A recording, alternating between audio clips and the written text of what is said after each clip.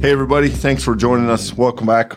Continuing through the Gospel of Luke today, verse 8 of the first chapter. Yesterday, we were introduced to Zechariah, Elizabeth, and today we learn why we were introduced to them. Reading from verse 8 here for a little bit. Once, when he was serving as priest before God and his section was on duty, he was chosen by lot according to the custom of the priesthood to enter the sanctuary of the Lord and offer incense. Now, at the time of the incense offering, the whole assembly of people was praying outside. Then there appeared an angel to him, standing at the right side of the altar of incense. When Zechariah saw him, he was terrified, and fear overwhelmed him. But the angel said to him, "Do not be afraid, Zechariah, for your prayer has been heard. Your wife Elizabeth will bear you a son, and you will name him John.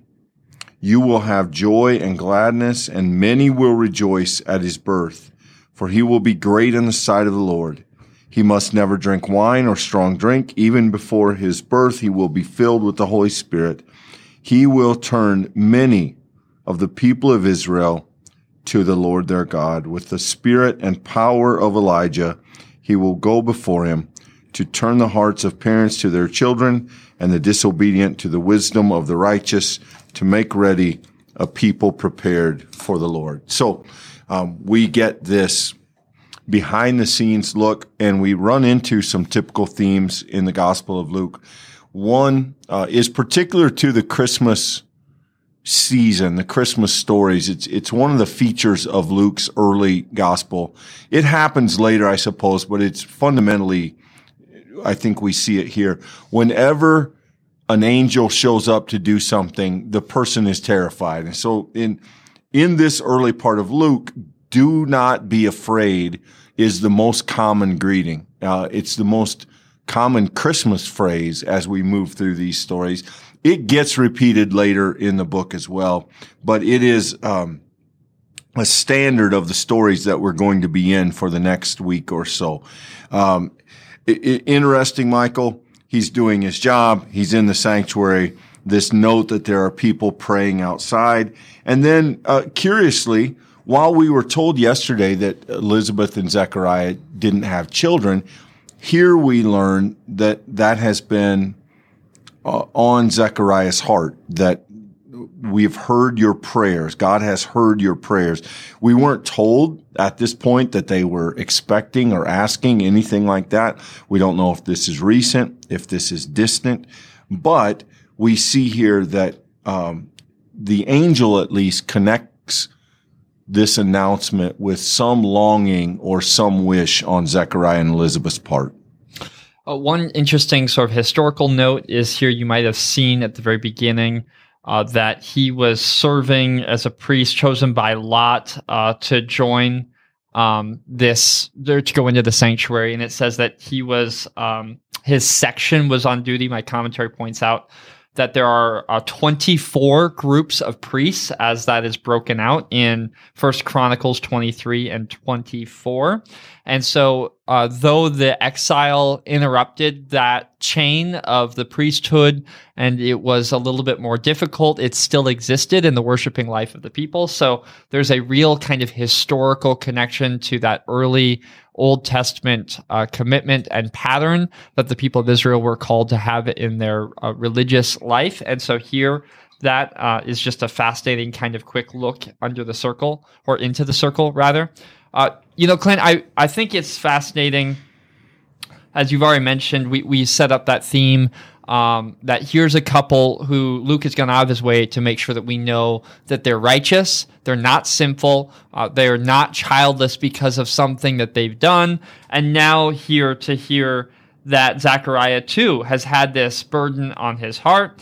The idea that the Lord comes and speaks to him, this kind of very real presence, the angel who speaks, the voice of promise, even in the midst of this difficult circumstance.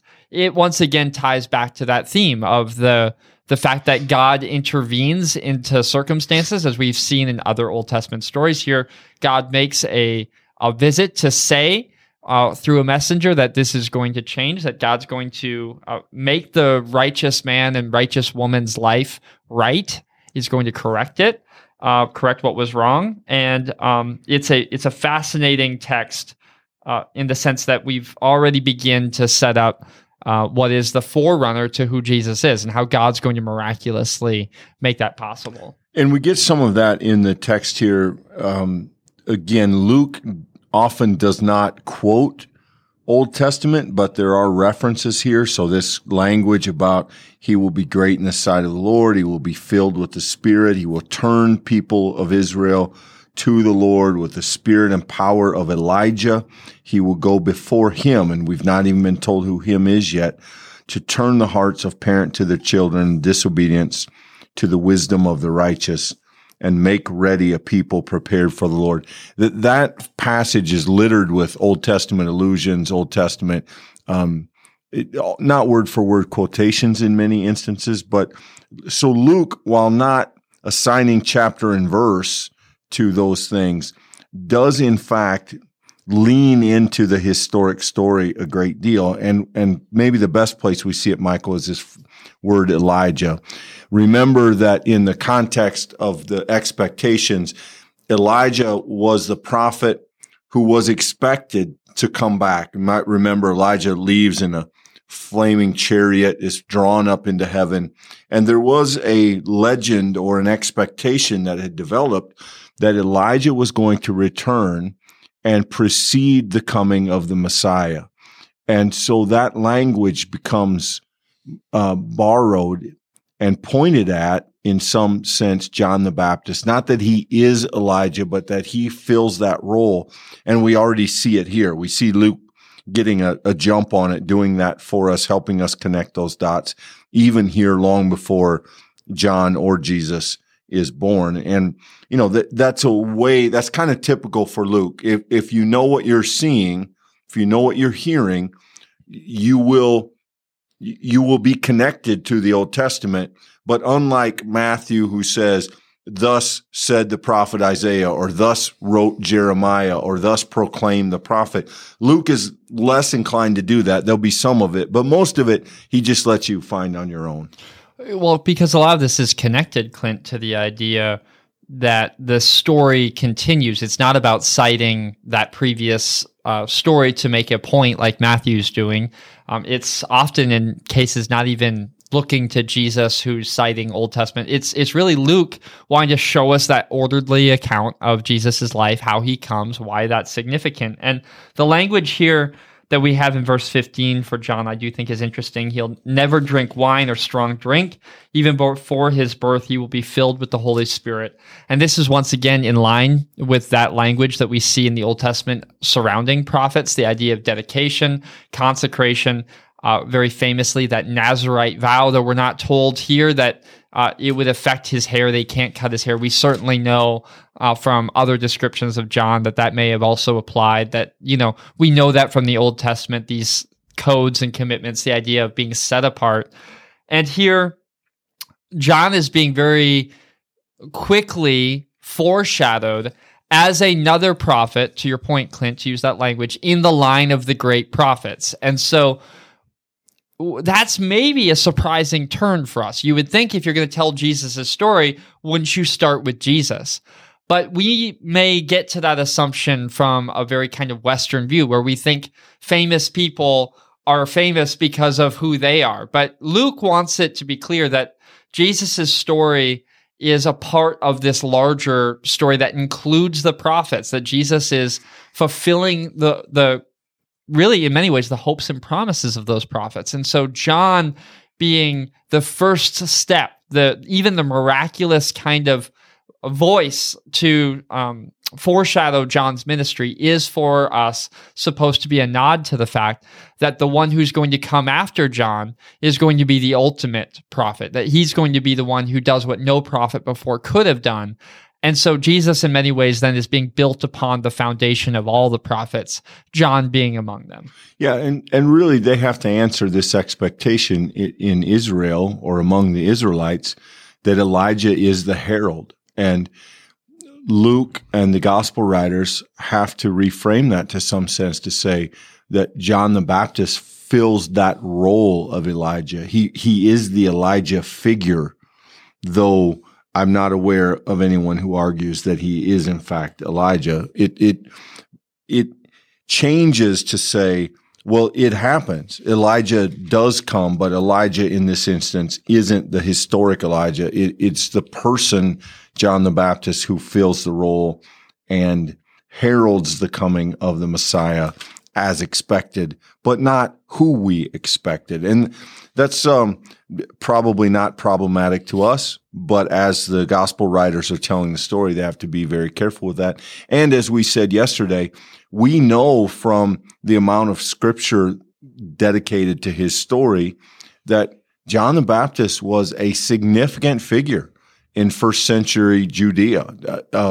He starts a movement. He has people coming to see him. We're going to get to a lot of those things, but John is a significant part of this story, and particularly in the early part of it for Luke. So pointing us again, kind of helping us get there as he points us along here. It may be lost on us a little bit, but John was, I think, in some ways a problem for the early Testament, New Testament writers, because he represented a person who could be read as competing with Jesus. He could be seen as someone who was sort of vying for religious interest, religious power in the time.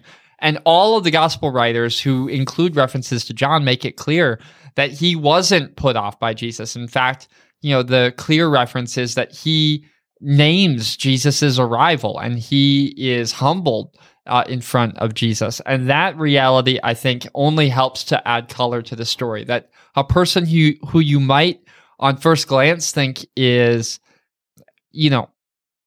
at worst, not helpful for the story, or at best, maybe a distraction from the story of Jesus. Someone like Luke wants us to know that this is an important aspect of the story, that there are people who heralded Jesus's coming, and that those voices, if they were heard, would have pointed the people to the reality of what God was doing in their midst. And I think it would be easy for us to read past this, and especially next week when we turn to the text, Clint, where we're going to have Zechariah having dialogue with this angel, and we have the contrast between Zechariah's response to God's word and what we later see in Mary's response to God's word. There's some interesting parallels and contrasts that are happening here.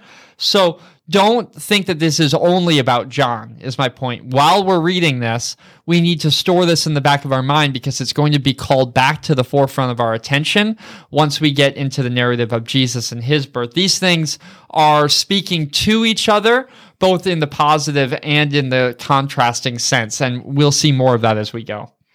Yeah, and if it feels like we're not making progress here, these are the opening pages, and we're trying to handle them carefully.